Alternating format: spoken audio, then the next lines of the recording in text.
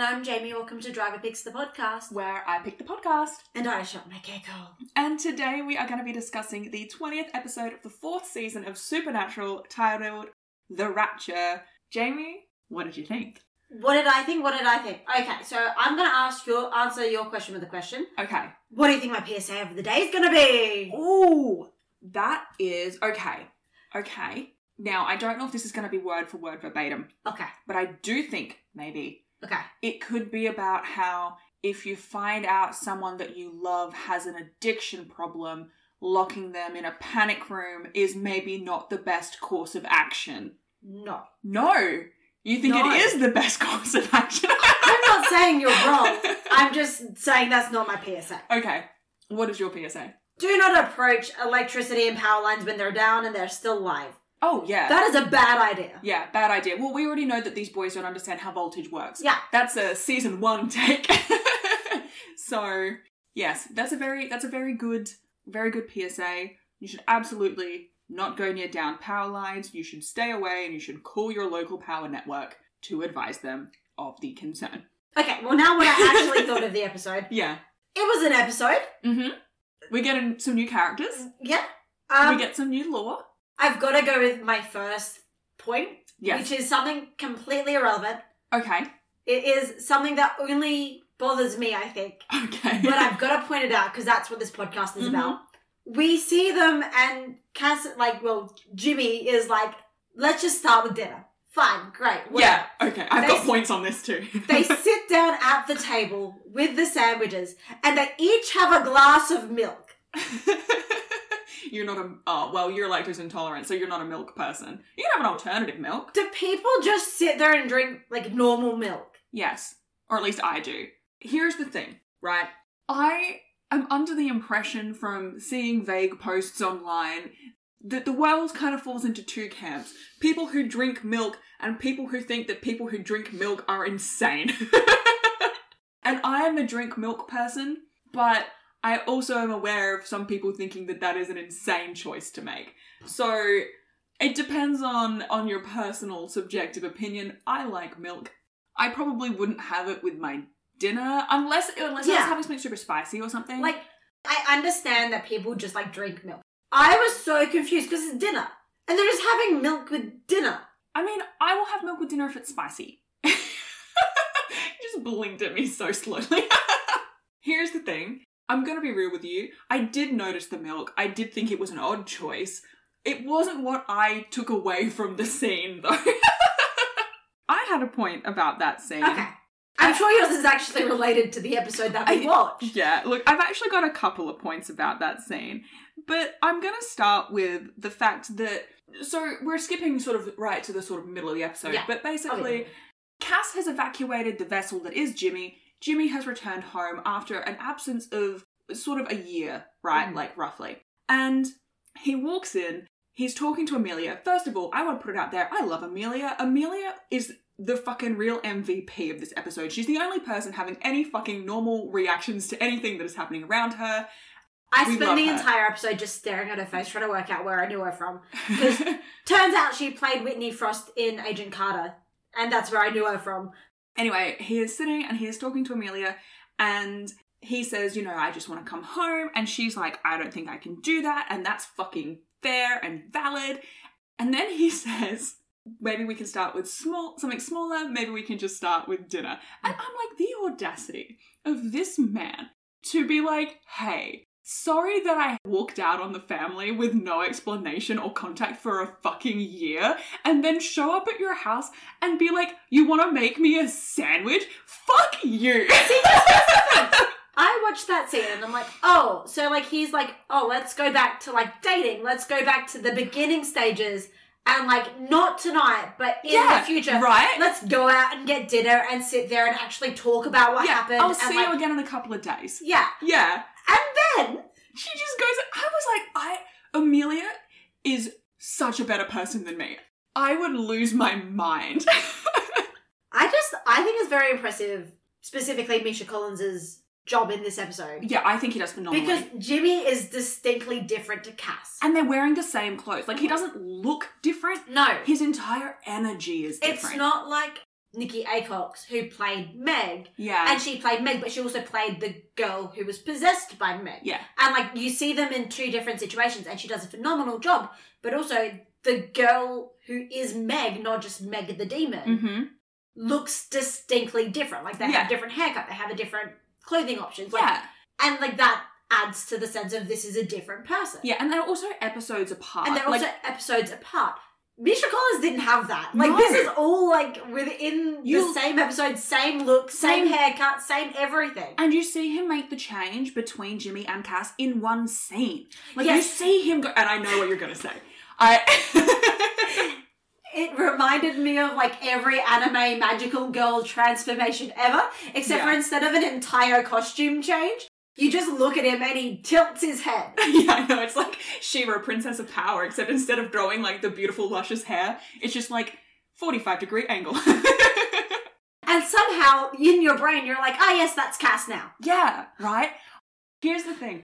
There's this particular detail that I've never really noticed before in the scene where Jimmy goes out and he puts on his coat and he goes out into the yard and he's like, come on, like, Castiel, like, tell me what you want. Like, I'm going to lose my family. Just promise I'll be okay, kind of thing. And he grabs the tie and he loosens the tie because he's stressed, right? I've never noticed that. But one of the iconic things... never tightens it up again. One of the iconic things about Cass's look is that he has the disheveled, loosened tie. That's probably, like, the one tiny costuming change they have between Jimmy and Cass. Yeah. And it makes such a difference. Yeah. And it's great because...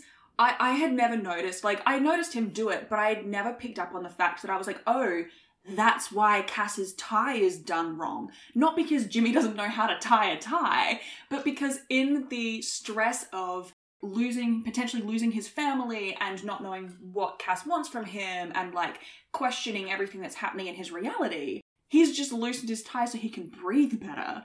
And then he just happened to be possessed before he fixed it, and I just think that's hilarious. Do we think that Castiel size of the Chrysler building, if he ever had his tie done properly, would feel claustrophobic? Like, he's already shoved into this tiny little vessel. We do get an instance of his tie being fixed, either by other character or he does it himself in, like, later seasons. However, I do think it is, like, a fun potential that, like, already the constriction of the vessel is, like, a bit much. And then when you constrict the vessel, it's... Yeah, it's, like, another thing again. So it's definitely a fun take. But yes, I absolutely agree with you. Like, kudos to Misha's acting here because Jimmy and Cass are worlds apart. It's the voice, I reckon. Yeah, the voice is so different. It's the voice and it's the head tilt. That's it. Yeah, it's like, crazy. Loosen the tie, tilt the head, lower the voice. Yeah. What is so fucking hilarious to me, though, is that, like, we've talked before about, like, Cass and Dean obviously having this, like, tension, this kind of chemistry between the two of them in the scenes that they have where they're, like, having these intense conversations and stuff. Jimmy and Dean, no chemistry. Yeah. None. Zilch. Nada. And that is hilarious to me. Like, it's just not there. Like, Jimmy and Dean just having a tense conversation, they're just two dudes who are annoyed at each other. And they're trying to tell us that it wasn't an intentional choice. I know! Like, because I understand in some media it's like you just have chemistry with your co-star or whatever and that just bleeds onto the screen. Yeah. Fine, whatever. And if that's all it was, why didn't it bleed onto the scene exactly. when he was playing Jimmy? Right? Exactly. It's a completely different energy. And it's so funny to me because we've recently talked a lot about how Dean and Anna have, like, no chemistry and it feels weird. Zilch, nada, continues on in this episode. She's on screen and... It's terrible. And, like, they're trying to make it happen and it's like, it's not working. And also, I do want to quickly touch on the fact, though, when Anna comes back in this episode, she is acting a lot more like Misha's interpretation of angels and, like, that kind of, like, more robotic, and I don't understand that reference, kind of, which is interesting because, like, obviously she's just kind of had her angelhood reinstated. She's much less human in that sense. Her mannerisms and speech pattern have definitely shifted to be closer to that we're used to from Cass than it was when she was Anna, the human girl. Yeah. So I do think that's interesting. But yeah, they have zero chemistry. Yeah. Nothing. And, like, they're clearly supposed to be flirting in the car, but... Except for freshly rebooted Castiel has more chemistry than Dean than Anna does. Like, It's like they've just rebooted him in heaven. Yeah, baby's first lobotomy. Like, this is, well, first lobotomy during the period of Supernatural as we see it. There have been previous ones that we'll learn about. Like, they've just reset him to factory settings. Genuinely, yeah. And he's still got more chemistry with Dean than Anna does. Mm-hmm.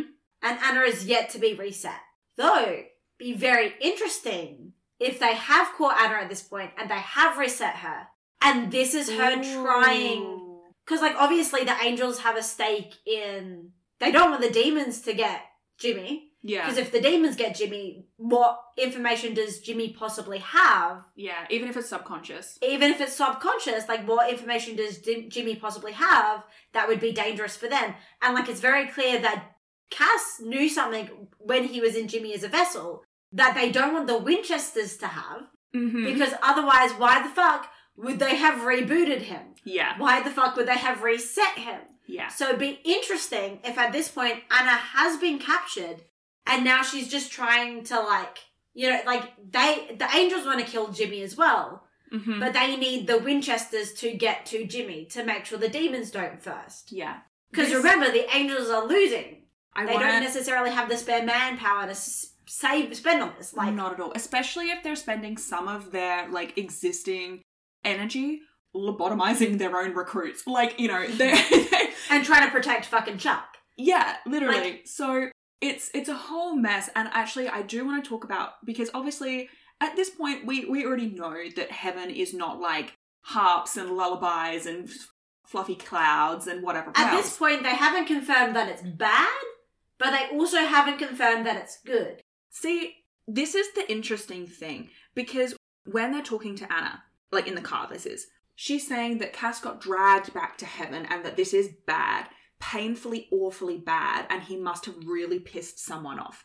So we get the idea that even if heaven is fighting on, like, the good, quote-unquote, side of this thing, heaven itself is not good. Yeah. Like, there is a moral, ethical badness, like, you could, like, corruption. Yeah. Perhaps I wasn't clear enough with what I meant. What I meant by, like, they haven't confirmed it was good, but they haven't confirmed it was bad, was they haven't confirmed that it's as bad as hell. They've confirmed that there is that grey area in terms of heaven. We assume technically they're on, like, the good side because they're angels, but it's like they're still committing war crimes. Yeah. It's just that we're on their team. Yeah. So, like, we overlook them a bit more than the war crimes that the other team is committing.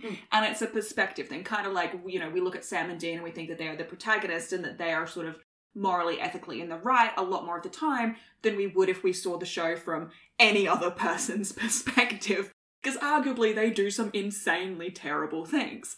I'm gonna derail us a little bit here. Please do. Sam has the flask. Why the fuck is he, like, putting it on his hand? I don't know! It's insane! I'm like, obviously, it's so that you can see the blood, so, but you'd think... You'd also... Here's the thing, but if you just drank it from the flask like normal, and then tip the flask upside down and nothing come out, so it showed that maybe like a single drop of blood. Or, like, then he tips onto his hand to, like, look to, like, shake it into his hand. And there's, like, maybe 2 drops of blood there. But he's like, there's clearly still, like, a little bit left, like, maybe a sip or 2. Yeah. And instead of just, like, drinking the sip or 2 and then, like, tapping it onto his hand or whatever, he does all of it onto his hand. And, like, the thing is, we also get the scene later on, which is, like, Vampire Sam. Oh, yeah, I put Vampire in my notes. Is very funny, but considering Gordon's hatred of him. Yeah, right? Maybe Gordon was a fucking psychic at this point. Maybe, but it's hilarious because of Gordon's opinion of Sam. Yeah. And B, that would have implied, whether we saw what was in the flask or not, what was in the flask. Well, also the fact that he calls Ruby and is like, hey, like, you know, I need more. It's like, well, we would have inferred what it was. I understand that they wanted to show the blood. But also, Ruby radio silent. Ruby radio silence. That is something that we'll come back to that in a hot sec, because I do want to talk about this. It's like when your drug dealer gets nabbed by the police. Kind of like, you know, like he needs a hit and she's the supplier and she's not there. You know what would be more convenient? If Dean was a demon, that he could just, God, that theory really is running. Not my fault. I recently re-listened to an episode where I mentioned it. So here's the thing. I understand, like, obviously from, like, a visual perspective why they wanted the blood on the palm. Like, I get it. I also understand your thing about it. My thing is that I understand him maybe not being able to get it out if he just tipped it, because blood, when it cools and gets older, it coagulates. It'll run slowly. It'll be really thick and viscous. So it probably wouldn't just flow nicely. You probably would have to tap it a bit to get it out properly. But I think what could have been a fun alternative is a straw. Demon blood bubble tea. Literally, I'm imagining though a spiral, a silly straw. Oh my god. Because then you get to see the blood, you still get the visual of its blood. But also Jared doesn't have to put it on his hand. And also, it's just a little more fun. I don't know. It's just a bit silly kooky. Okay, so we do have to talk about blood this episode. Specifically, we get the line about the vessels of it's in their blood. Yes. So it is something genetic, obviously. Yeah. Either that, or angels are also breaking into houses and putting angel blood in people's mouths. Yes. Which is an interesting choice. No, I will confirm for you, yes, it is a genealogy thing. It is definitely a lineage, which is why I've been loving your lineage theory this whole time, because yes, that is actually important, and we get it here. Jimmy was a vessel, therefore Claire can also be a vessel, but it is important that Amelia, no one possesses Amelia. The angels don't possess Amelia. She's not a vessel. It's about Jimmy's bloodline. I mean, if she does Claire get then possessed. But not by an angel. Not by an angel. Yeah. So then if Claire then had a child, then Claire's child would also be in line to be a vessel. That's how it kind of goes.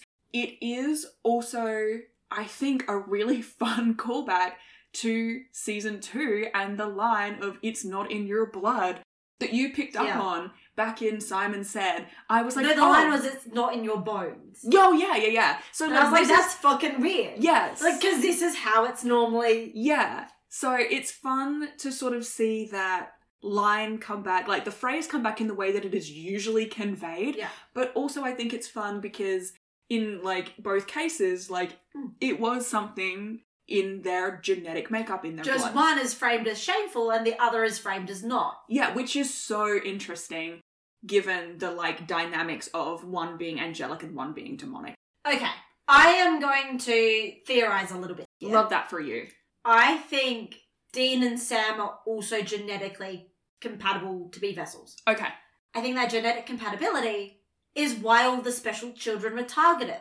Okay. All right, so you think that's the selective process? I think that is what they were actually looking for, the genetic compatibility with angel vessels. Mm-hmm. Because if they corrupted the angel vessels before they could be used, that's a huge step up. That if the vessels are already corrupted. Yeah, because it is important, this is relevant to your theory. Clearly not anyone can be a vessel. Yeah. So if, for example, Jimmy had been corrupted with demon blood, would he still be a viable vessel? I would say no. And so we're coming up to the apocalypse. Obviously, the angels have come to Earth to help prevent the apocalypse. They need vessels. If the angels cannot come to Earth because all of the vessels are corrupted, then demons have free reign. Mm-hmm. So that's an incredibly good theory. And I don't know if it was Mary who was genetically compatible or John. Because if it was John... This is the thing, because it could be either... That would make so much sense why they killed John so that Mary would make the deal for him. So that Mary was then bound by the contract, by the deal. Yeah, so they could keep track of her. And they also have the genetic from John. Yeah. We will find out more about this in terms of how the lineage, we get more about lineage and vessels and stuff. So you'll be able to develop this more. Yeah. But it is very fun. And I do enjoy hearing your thoughts on it. So, I did want to very quickly talk about a lighting choice, right? I just think it's very fun framing. Yeah. So in the scene where they're in the motel, Dean and Sam have just kind of had this argument outside by the Impala about what they're going to do about Jimmy. And actually, maybe I'll touch on this first. Because Dean is what do you mean, what do? We get him a bus ticket, we send him home to his family. Obviously, that's what we do. And Sam makes the valid point, which is that, no, if we want to know what he knows, you think no one else is going to want to know what he... you can't just let him go. He's going to die. He's in danger. Do we want to keep a man hostage? No. Is it the only way to stop him from dying? Probably. Potentially, yeah. And, Sam has a point. But I also just want to touch on Dean's point, which is him saying, remember when our job was helping people, getting them back to their families? And I think he makes a valid point, because the progression of this plot line, we've talked about this a lot, is so slow. the change in the show is less perceptible than if it happened quickly. And if you compare the plots that we're looking at now that are a lot more overarching and a lot like sort of bigger stakes comparatively to like season 1, 2. It's not people are dying, we need to help save them. It is the end of the world is coming. We need to try and defeat the bad guy. Yeah. Which is the same thing. We've just talked about Leverage and specifically the season 2, the first half of the finale. And they go from the framing of we were helping people to we need to take these bad guys down. And just like that subtle framing shift from focusing on who they're helping to focusing on who they have to stop. It changes everything. Yeah. And it's just that tiny shift because it's still technically, they're still achieving essentially the same thing, but it's just the priority has shifted. And so the way they go about it changes. And so I just wanted to touch that because I do think it's interesting. But when they then go back inside the motel and they're basically trying to explain to Jimmy that, like, look, for your own safety and your family's safety, we can't let you go home. Yeah. The way that the shot is framed, it obviously cuts between Dean and Jimmy. And the lamp's behind him instead of, like, above his head like it normally would be. Yeah. If he was possessed by Cass. Yes, but also, if you look at Dean, there is a light fixture directly over his right shoulder and directly over his left shoulder, or, like, when he's looking at us, our left and our right, is Sam's head. It's quite genuinely, very directly, the light fixture and Sam. And Dean is in the middle. And it's so interesting to me. Oh, and also I did notice, behind Jimmy, a couple of times in this episode, lots of blue light. Particularly when there was white lights behind Sam and Dean, or like different colour lights behind Sam and Dean, they cut to Jimmy and it's blue. And I just thought that was interesting. Cass's blue light theory. Cass's blue light theory. I mean, in this point it was Jimmy, but, you know, maybe it's just Misha. Maybe they just like putting Misha behind blue stuff. Compliment his eyes. Really make him pop, you know? Or it could just be symbolising how even though Cass has, like, vacated the vessel, Cass is still kind of there. The idea of Cass is still there, I suppose. Anywho, did you have another point that you'd like to move on to? I don't know. I actually have, like, almost no notes for this episode. Like, okay, no. I've got a fair few. Like, I feel like I watched an episode of Supernatural, but I don't remember what it was about. All right, I'll give you some options. We could talk about Jimmy as a character. Yep. And how he's an insane person. We could talk about Cass as a character. We could also talk about Jeremy Carver. Or I just have some fun things that are occurring. I have no real thoughts about any of that, but I'm sure I can conjure some thoughts up if you have thoughts. You know what I mean? Like, yeah, okay. Like, this one was interesting because, like, I was pretty well vibing while I was watching it. Considering the concept of it, it's actually a pretty fun episode. Jimmy really makes it. Yeah, and Jimmy and the Novaks really just, like, that entire family is what makes this episode, and it's very fun. But I don't know, it just, like, it's really weird because I feel like this episode almost gave us more payoff than a lot of other episodes, but also, like, it feels like nothing happened. Yeah, well, I think... You know what I mean? I think that the reason for that is because nothing really did happen in terms of the main story. Nothing changed. The only thing is that Dean... happen. Yeah, the only thing that changes is that Dean finds out that the reason that Sam's powers are fluctuating and stuff and have been getting so much stronger because Sam's been drinking the demon blood. Yeah. And obviously, the only thing that really shifts is, like, the last 30 seconds of the episode. So everything else is basically just Cass' backstory. Yeah. So it doesn't actually shift the plot so much as it just sort of gives you background information and we get a bit of lore. We get quite a bit of payoff as well, I would almost argue. Mm-hmm. I actually want to talk about Cass because obviously this is quite a Cass-heavy episode. Yeah. This is an episode, hilariously, Cass is barely in it. Yeah. But it is about him. And so... Oh, but though, the actress who plays Claire... Mm-hmm. When she's possessed by Cass... Oh, she does great, hey? Phenomenal. Yeah. So good. I don't know where they keep finding these child actors for Supernatural, but they're so good. Like, the girl who plays Lilith is excellent. Like, I don't know where they're finding them, but they're so good. Anyway, so the thing about Cass is, remember in Lazarus Rising, when they first, like, Cass and Dean first meet, and Dean's like, you're possessing some poor son of a bitch, and Cass is like, actually, like, he's a holy man. He's a devout man. He actually prayed for this. And then you see this episode and you're like, I mean, fucking technically, I guess. Like, He drove him insane first and made him boil his hand in a pot of water like a noodle. Yes, now here's the thing about that. Have you ever heard of the wrist not limp enough, put it back in meme? Yes. Because this is the origin of that. And I love that meme. I think it's hilarious and it's just so funny. Anyway, so yeah, I'm like, I mean, sure, he technically prayed for it if you count when he went outside and yelled up into the sky, hey, I'm gonna lose my family because I think I'm insane. What do you want? Like, if you count that. It's not like he was going, like, he was only going insane because Cass was talking to him. Literally, like, it's like this weird, it's not technically gaslighting, but like, do you know what I mean? Like, it's along the same vein.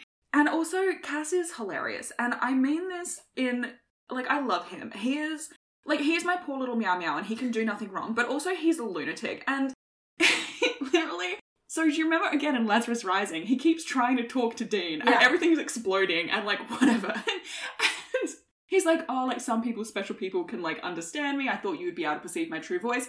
Then we find out in this episode, he did the same fucking thing to Jimmy. Like, the first time he tries to speak to him, Jimmy goes into a full fit.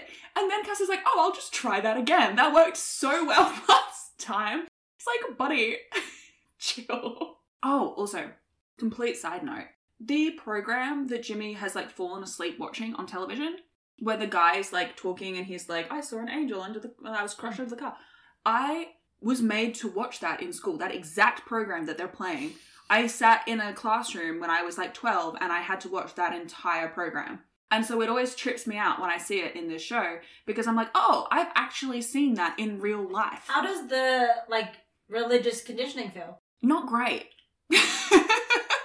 So Jimmy can't understand Cass either. He couldn't initially. I think from that first moment where he, like, is at the television and he kind of goes into a fit, he clearly couldn't understand. But I think that from that point on, he could. Because, like, Cass told him to, like, boil his hand as, like, a sign of faith. And he says to Amelia, like, Ames, he's spoken to me multiple times now. Yeah. And so I think that maybe that first instance just kind of flicked the switch. And then from that point, he could converse with him. So that leads me to maybe theorizing a bit more. Oh, okay. So, obviously, we have, like, the genetic compatibility thing. Mm-hmm. It also seems like genetic compatibility isn't, like, you're not just genetically compatible for angels. You're genetically compatible to specific angels. Oh, if that makes sense. It does. Like, so, if you're a vessel that could, like, theoretically be an angelic vessel. Yeah. You couldn't necessarily be possessed by any old angel. Yeah. Like, it has to be specific angels depending on your genetic compatibility. Maybe they are, like, descended from people who were, like, blessed by angels or something. Yeah. And so now it's considered, like, a blessed genealogy or a blessed bloodline. Like, that's really interesting. You know, maybe centuries ago there was, like, a saint or something and then you're descended from that saint.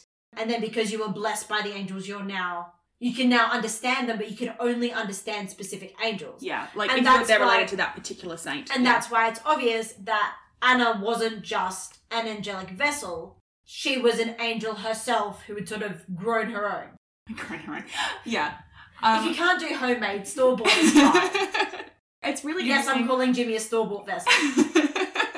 What is interesting about that is that we do get to meet other angels and their vessels and learn about the relationships that those angels have with their vessels further down the track. Yeah. And so some of the vessels are like Jimmy, like were kind of coerced in a sense. Yeah. But some of them I don't even necessarily think it was Cass being like, I'm gonna like drive this guy kind of insane until he gives in. I just think Cass didn't know what he was doing. I think he just genuinely, like, he was like, I gotta talk to this dude. I've gotta convince him. So he's like, I'm just gonna show him a whole bunch of evidence that I'm legit an angel. And he'll come round because obviously he's very rational and logical and he'll come round. If I just give him enough evidence that I am an angel, he will come round to the idea. Except for all of the evidence that Cass gave him drove him insane. Or rather, drove everyone around him to think that he was insane. And here's the thing. Cass, baby, I love you.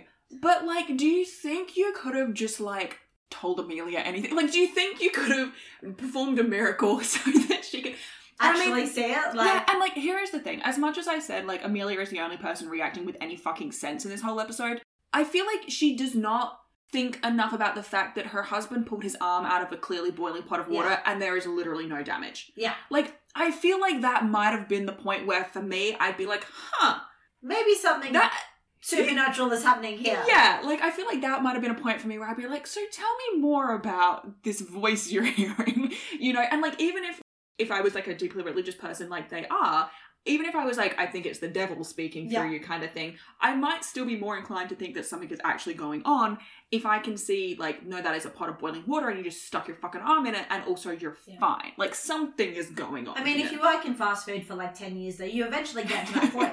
Yeah, to be fair, Jimmy sells ad time or something, so I don't think that's... But, like, true story, if you work in fast food or food and hospitality long enough, eventually you just lose all sensation of heat in your fingers. I lost my fingerprints. They just came off. My, like, I couldn't... You know that thing where you can have your phone open with your thumbprint or whatever? Never worked. It took 18 months after I left fast food for my fingerprints to come back enough for that to work. Mine never went that bad. I've always had my fingerprints, but, like... No, mine went away. There was definitely a point there where, like, I could just lift up things that were, like, 90 degrees and it was fine. Mm-hmm. I could hold them for a couple of minutes. It was alright. I could have committed so many crimes. I really didn't take the full... I really didn't make the most of that opportunity. Anyway, so, yes, I do think it's... I'm saying, I also think it's important to remember that, like, we've heard before that this is the first time that angels have been really walking around humans in 2,000 years. Yeah. So... The last time that Cass potentially took a vessel, very different world to be taking a vessel in. Well, how would we know it was Cass if there wasn't a TV to go... Exactly, how would we know? But I really think that it tells us a lot about Cass. I also think that it's very interesting that Cass, instead of taking Jimmy back as a vessel, takes Claire. And... I do wonder, because we don't get to see him converse with Claire. It does make me wonder how the consent took place there, because we do know it's required. Yeah. Otherwise, he would have just straight up possessed Jimmy without doing all of that bullshit. Like, exactly. So it does make me wonder when he possessed Claire and also how that came about. We don't actually ever get to find that out. What if he'd been talking to Claire the entire episode? I don't know if he was available. Yeah. I think he was stuck upstairs for a vast majority of this episode, or at least that's always been my interpretation. My interpretation has always been that he dropped into Claire relatively at the last minute. I'm not saying that he didn't drop into Claire at the last minute. I'm just saying, what if he was already talking to Claire? How long does it take to do all the bottoming? Like, it's fine. Just reboot the son of a bitch, and then... Yeah. So, I don't know. I guess it could have been... I mean, she was unconscious, and we see, even at the start of this episode, or we know from a bunch of occasions now, but, like, Cass and other angels will go into people's dreams to converse with them. So potentially... But the dreams aren't secure. Yeah, let's maybe touch on that for a hot sec. Somewhere more private than inside Dean's head. And the more private location? A fucking random warehouse. I just... Obviously, whatever Cass is doing... is concerning to the other angels. Yeah. So I think Cass was literally just worried about exactly what happened. I think he thinks that other people were also lurking in Dean's head. Okay. In case Cass made contact with Dean there. Hang on, let me get this straight. So you don't think that Cass specifically had anything to tell them? It was just that he was like, hey, like, people are listening? No. I think the angels were starting to realise that Cass was no longer necessarily loyal to Heaven specifically, but was loyal to the humans. Loyal to the cause, but not necessarily not heaven. Yeah. So I think they probably had someone just monitoring Dean and Dean's dreams and that, because, you know, Cass was dangerously close to going AWOL. Yeah, which is, as we know from Anna, the, you know, murder number one. Yeah. So they were just, like, lurking in Dean's dreams, found out about the meetup, and then whatever the information was, whether it was of dire importance to Heaven or not, which you'd assume it would, because otherwise why wouldn't they still allow Cass to tell him at the end? Yeah. They were like, oh no, we can't have that. He's gotten too soft on the humans. He's gotten too soft on the human, singular. Yeah. Important distinction. Time for a reset. I think that is pretty accurate. Like, if you're thinking about, like, recently we watched The Monster at the End of this book, obviously Cass is not supposed to be interfering any more than Heaven has allowed and him. And he really can't help him. Yeah, just so that you fully understand how dire the situation is. Yeah, you know, just some background info, totally unrelated. Yeah, so I think that obviously Cass is finding loopholes to help Dean more than he's supposed to. Loyal. Yeah, and so the information that he obviously wanted to share with him, regardless of what it was, Heaven clearly was like, you have not been authorized to relay this information, and for whatever reason, Cass thought it was important for them to know, and Heaven has decided, nope, you are stepping too far out of line now. This is multiple instances. You've killed Uriel. We're gonna step in now, and however, whatever. I do very, very quickly want to touch on the facts, on Dean's dream. Dean and fishing is another one of those things that's just oddly recurring. It comes up, him and fishing comes up a lot. You end up finding out that it's one of the few nice memories he has of John is going fishing. I was actually watching that first scene. I'm like, this feels too peaceful. It's like, oh yeah, because it's a dream. It's literally one of his only nice memories of him and his dad. And you find that out in season 13, I think, or 14. It's a while from now. But Dean and fishing is just a thing. I just thought about the way Cass pops into Dean's dreams, and all I can think of, do you know that meme that's character A is taking a shower and character B walks into the bathroom and is just stop screaming, it's just me with this. Quite genuinely. That is literally just Dean and Cass. Dean is having a shower and Cass is just no boundaries, oh yeah. Yeah. Where's the bloody wooden spoon in the kitchen? Stop screaming, it's just me, it's fine. No, I 100% agree. I think that it's just interesting. And also, actually, before we get too far off Cass, I do think that the quote from him at the end of the episode where he says, I learned my lesson while I was away, Dean. I serve Heaven, I don't serve man, and I certainly don't serve you. It's specific to Dean. He's that not feels talking too much like a breakup speech. Yeah, and it is so specific, like you said before, he's too loyal to human, specifically singular, and when Jimmy gets shot in this episode, the only reaction POV we get is Dean. Yeah. We don't get Amelia. No. We don't get Claire. We don't get Sam. We don't get we get Dean. That's not even Cass yet. That's just Cass's vessel. Yeah.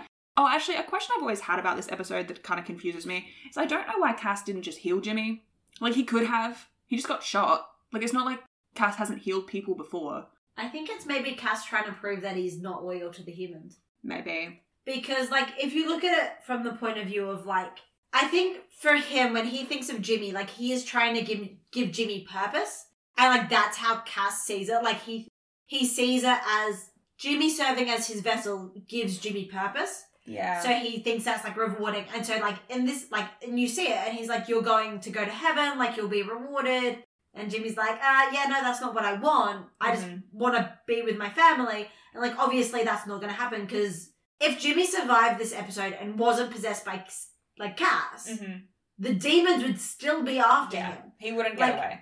Just because he'd be technically living, there would still be no escaping. He still wouldn't have a life. Yeah. He still couldn't be with his family, one way or the other.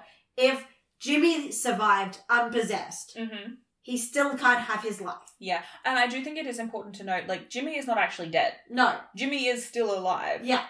He is still within the vessel, because Cass repossessed him, and he said before he did. There were 3 options for Jimmy at the end of this episode. Yeah. He straight up dies. He survives unpossessed, or he survives possessed. Yeah. He's surviving possessed. He can't die possessed. That doesn't work. Yeah, because Cass being there will keep him alive. Yeah, and we had this discussion way back in season 1, but angels can heal and will usually heal their vessels while they're inside of them, whereas demons don't. Cass has been healing Jimmy, because Jimmy literally says, I've been stabbed and healed and this and healed and that and healed. Exactly. Speaking of being stabbed, I have a logistics question. Yep. That I think I would like to get your thoughts on. Okay. So, in this episode, Sam is, struggling to hold back one of the demons, and she, takes the crack about, having a bit of trouble there or whatever. Can't get it up, I think. And Dean's oh, but I can, and, goes to stab her, but she smokes out. They've never tried stabbing the smoke. And, I get that it's not a physical thing, but you'd still be touching it. What if you just put the knife up into the smoke. Like, sort of like over the mouth, so it's like as the smoke comes out, it's straight through the knife. Or like even if it's just above your head, what if you just like, because smoking out takes like a good 5 to 6 seconds. So they could just surely. And you know what? It actually directly contradicts previous law that we've gotten. Does it? Phantom Traveller. Demons are most vulnerable outside the fucking body. You're a fucking genius. You're a motherfucker. You're so right. Yeah. It occurred to me. I was like, Dana's just standing there watching her with the knife, but he was right there. I was like, just, move it a little to the left. And they did. They established that. You're so right. That, like, it is more dangerous out of the vessel, but it is also more vulnerable out of the vessel. Interesting. Well, now that's just wasted potential, because I can tell you they never try that. I'm just saying I think they should. Here's what I'm imagining. I just can't believe that I remembered supernatural law that you didn't. Wow, look at you going. Look at you. Look at that growth. What I'm imagining is you just like wave the knife around a little bit up in the smoke, and then it like gold lightning, And like maybe it doesn't kill the demon, but maybe it just like forces, like it grounds it or something, or forces it back into hell. Yeah, or even like slows it down. Like it impacts it somehow, because you can't damage it, I suppose. Like it doesn't have a corporeal form for you to damage, but like it's the essence of the demon, Well, there you go. Top tips with Beth and Jamie. Have you tried stabbing the smoke? Look, this episode, it's a lot. There is so much in this episode, but also nothing. Yeah, like I said, it's a lot of Cass backstory. Yeah. And I love that. I actually want to talk a little bit about Jimmy. I have a point, which is that when they first find Jimmy and he like gets up and whatever, and Sam is like going like, or they're like, Cass or whatever. And Jimmy goes, no, it's me. And Sam goes, who's me? And I just think that's so funny. But also, when they've told Jimmy in the motel that they are like, you can't go home to your family, blah, blah, blah, they finally convince him and he's like, quote unquote, asleep in the motel. I was looking at that scene, I was like, wow, it's so weird to see someone actually asleep under the covers. Because usually the boys just sleep fully clothed under like a jacket or something, and then they panned the camera across and there was Dean fully clothed asleep under a jacket. And I was like, yeah, exactly like that. But then Jimmy, insane man, Novak, waits to Sam to leave, and then he flips over the covers, and he is also fully clothed, still wearing his tie and just everything. Under the covers. And also his shoes, like... I understand falling asleep on top of the covers wearing shoes, but under the covers wearing shoes? And like, I understand that he doesn't really have a change of clothes for obvious reasons. But like, at least take off your fucking tie. Like, the only thing he took off was the trench coat. And honestly, the fact that he didn't have the trench coat on for most of this episode was like when he was most Jimmy. Yeah. And then when he had the jacket on was when he was most like Cass. And so I think that's like interesting. I also thought it was sweet that when we saw Claire asleep in the back seat, she had the jacket over her. I was like, oh, that's a little bit cute, but it was also very sad. But yeah, so Jimmy has some really interesting quotes, and I just kind of want to speed run them for you now, because I don't know if there's a whole lot to say about them, but if you have thoughts, please shout them out. So the quote where he said, "It's God's will, not really my place to question it." I do think that is interesting for Cass as a character. The irony there is insane. Yes, yeah. And also he says, this is the most important thing to ever happen to me. And then Amelia counters with, I thought we, being her and Claire, were the most important things to ever happen to you.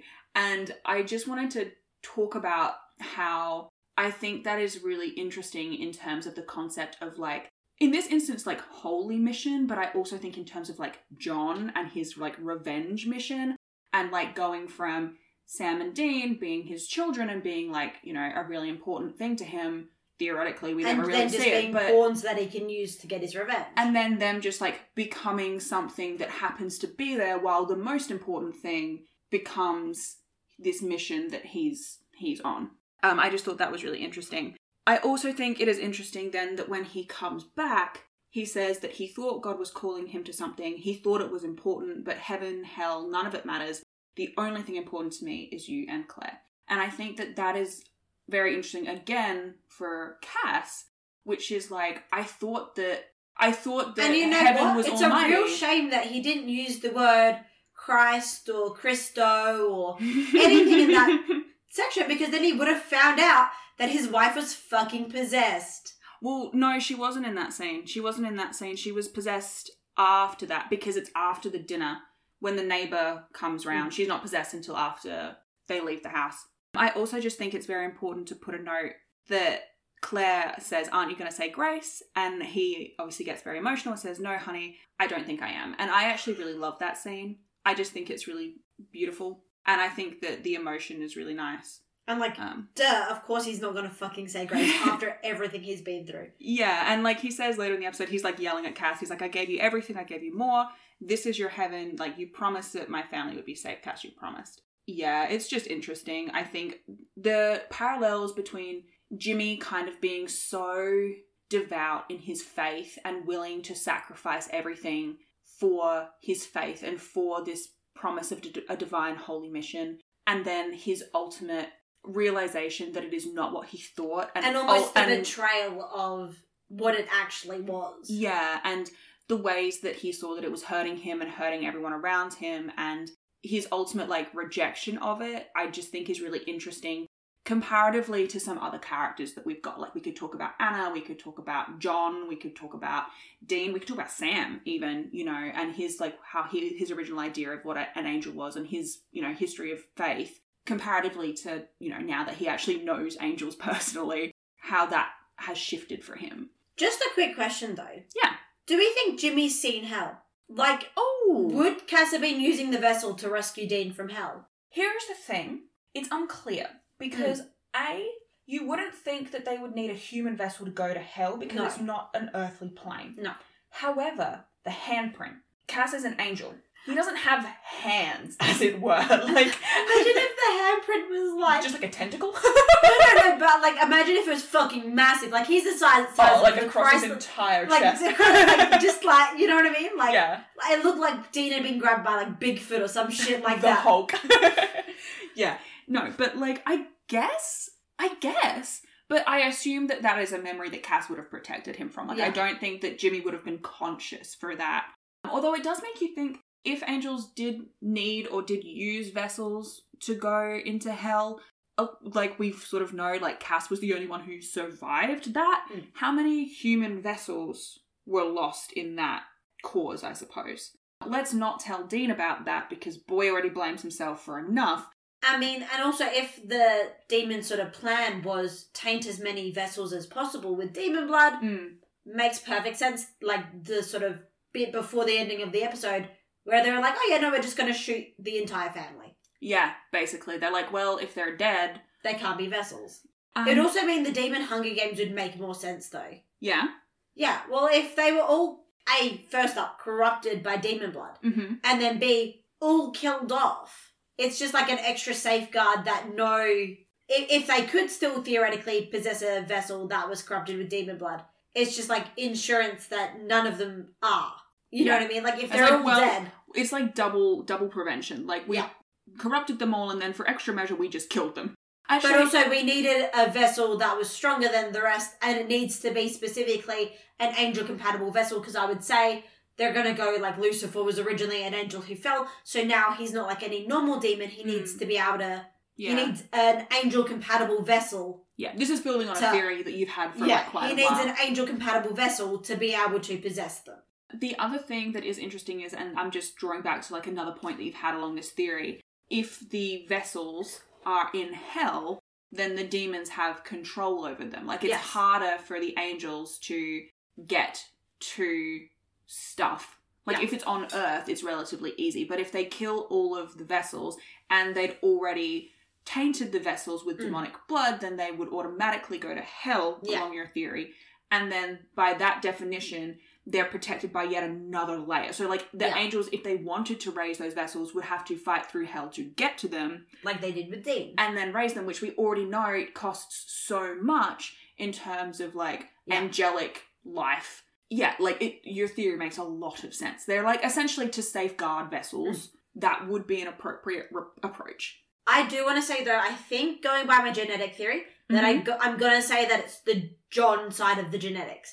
Okay. Because they introduced Adam. So if they made John's genetics the things that are angel compatible, that means that Adam is a vessel. In theory, yeah. Which just means that they could use that If Adam wasn't dead. Yeah. But again, along those theories, yes. maybe Adam died and went to heaven. Okay. And then the angels have control over the soul. They could theoretically resurrect him. Okay. Yeah. You know what I mean? So it's like, yeah, working within your theory, that does make sense, because if John had the genetics, same as Claire being genetically related to Jimmy, Adam would have the correct genetic material as passed on from John. And I feel like they might do that because then they can make it if the brothers have a hissy fit and refuse to be possessed. I love the use of the word hissy fit in this context. like you know what I mean? Like if Sam and Dean are both like, what you mean. Nah, fuck you, Which, don't give consent or whatever. To be fair, would be on brand for them. Also valid. You know, if they decided no, then the storyline has something that it can use to sort of circumvent the necessity of using one Sam of them. and or Dean of being possessed. Though to be fair, Dean would be very easy to possess. You just have to go, we will kill Sam if you don't let me possess you. And you go, okay. Would it work the other way around, do you think? Yes, but I don't think the angels would try to possess Sam. I think that argument would only work for the demons to possess Sam. While we're talking about Sam and Dean, I do love the little bit where Dean is making fun of Sam for letting Jimmy escape.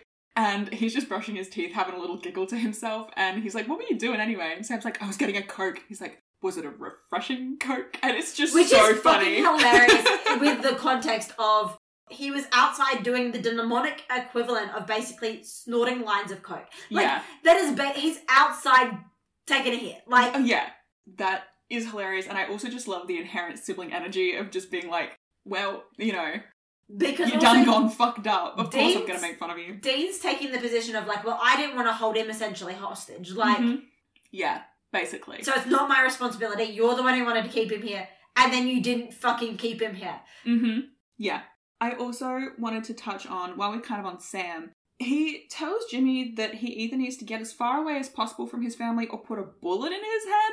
And I appreciate the reaction shot we get of Dean where he kind of goes like, this is not a visual podcast, but he like jerks his head and like furrows his brows and kind of looks at Sam like, basically, okay.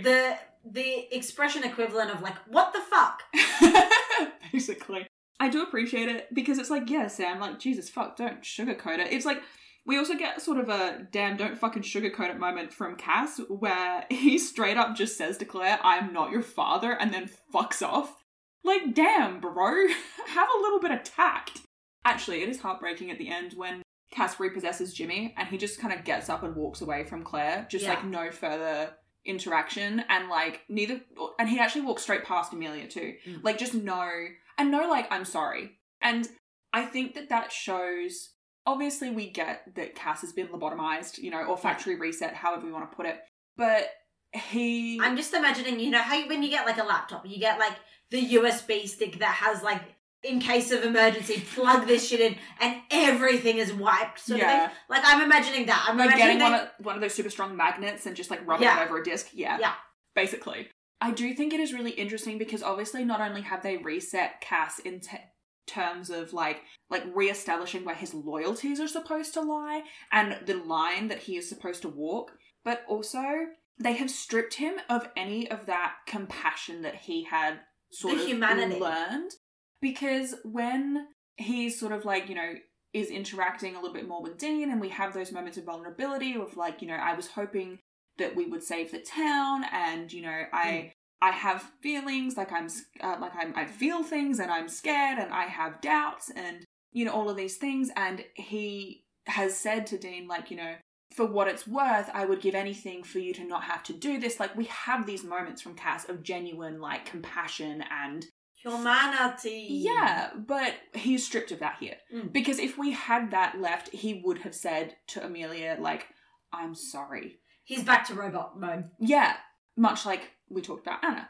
But this is obviously to a larger extent. I just want to make a quick note that something about the production team, whether it's the writers or whoever within Supernatural, really love putting Misha Collins on public transport and making him mournfully look out a window.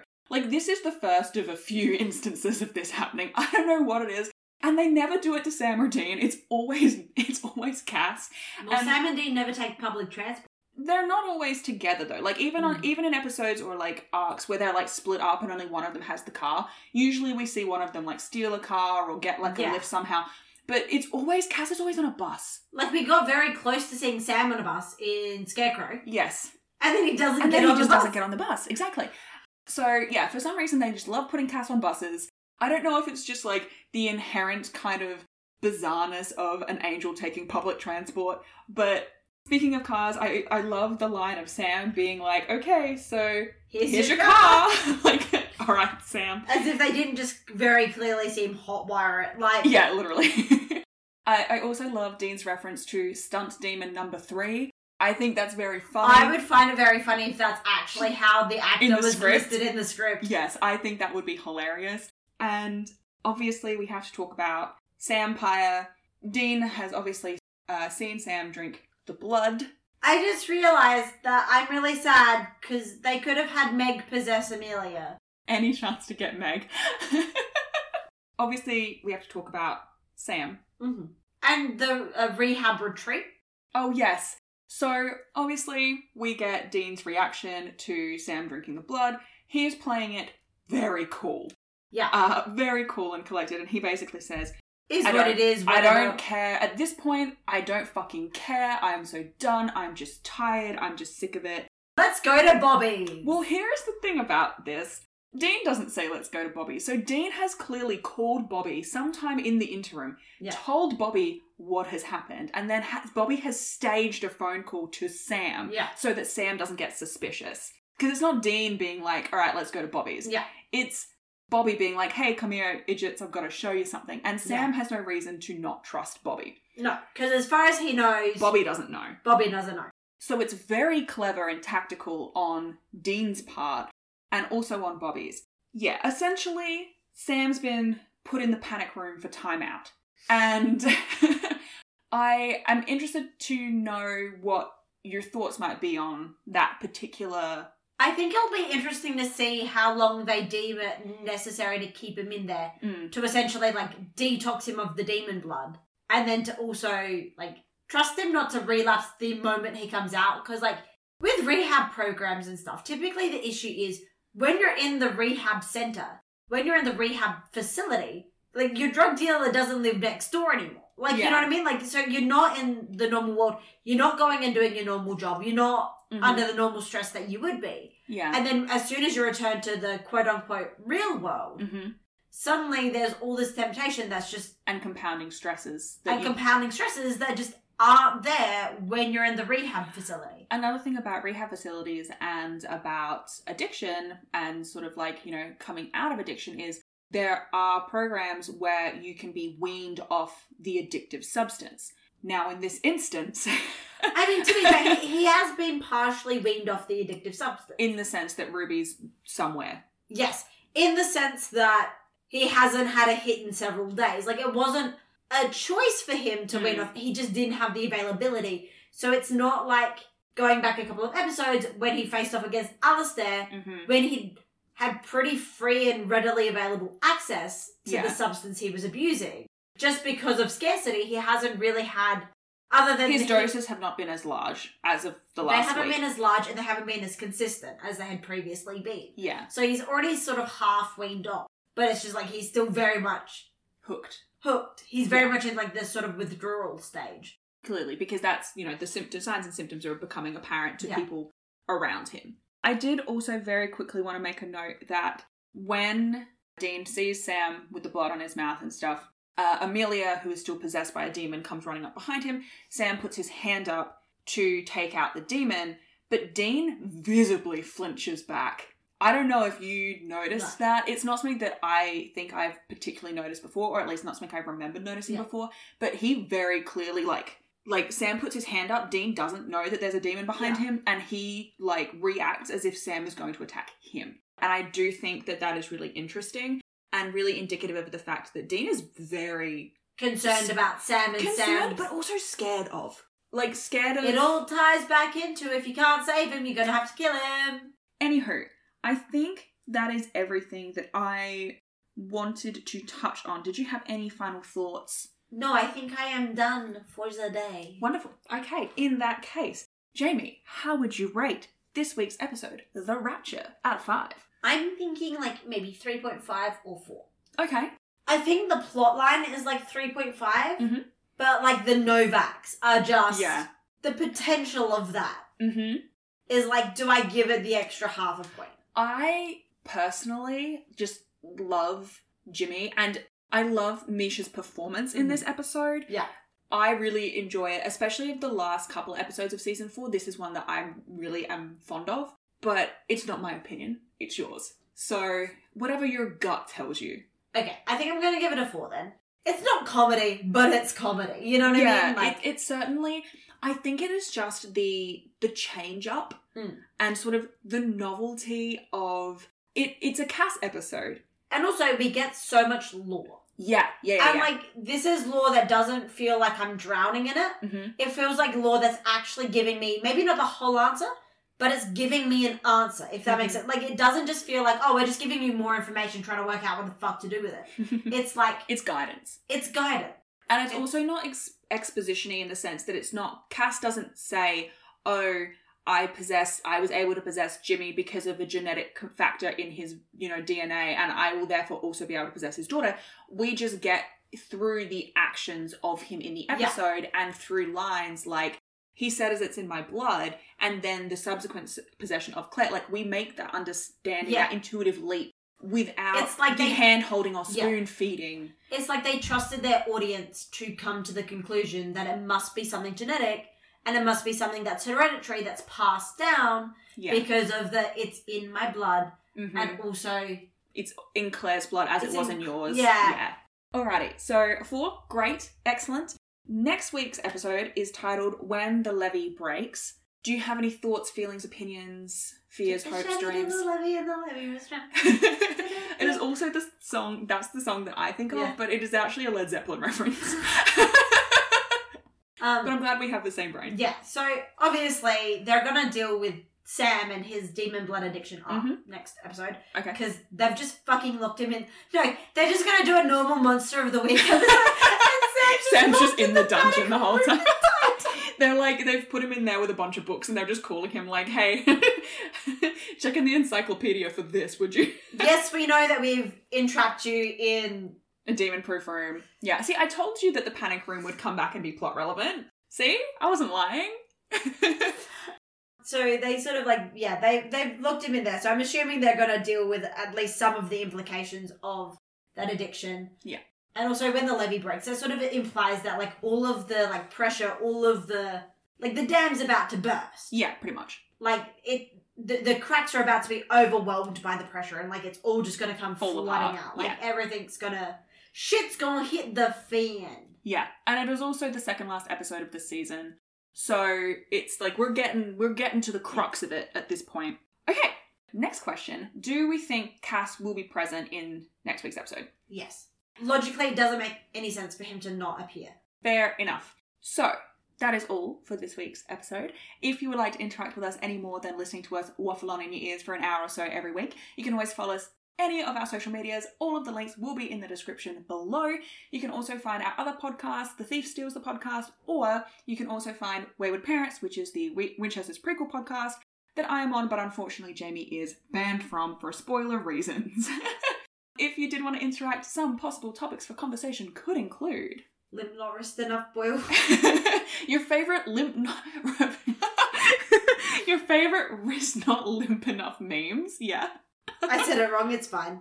I don't know if anyone's like tech savvy enough to do this for me, but I want like a full like magical girl transformation. Like take the scene with the magical girl, but actually turn it into a magical girl transformation. No, because do you know what I'm seeing in my mind's eye? I'm seeing that fucking picture of Misha that people use for the Misha apocalypse, and I'm just seeing it on She-Ra. Do it. If anyone is good at making GIFs, which I decidedly am not. Anyway, thank you so much for listening. Hopefully you had as much fun listening to us as we had recording, and hopefully we will have you back next week for The Levee Breaks. Or When the Levee Breaks. Bye. For when the levy breaks. Bye. Bye. Bye. God, I only took 4 goes. We'll be alright.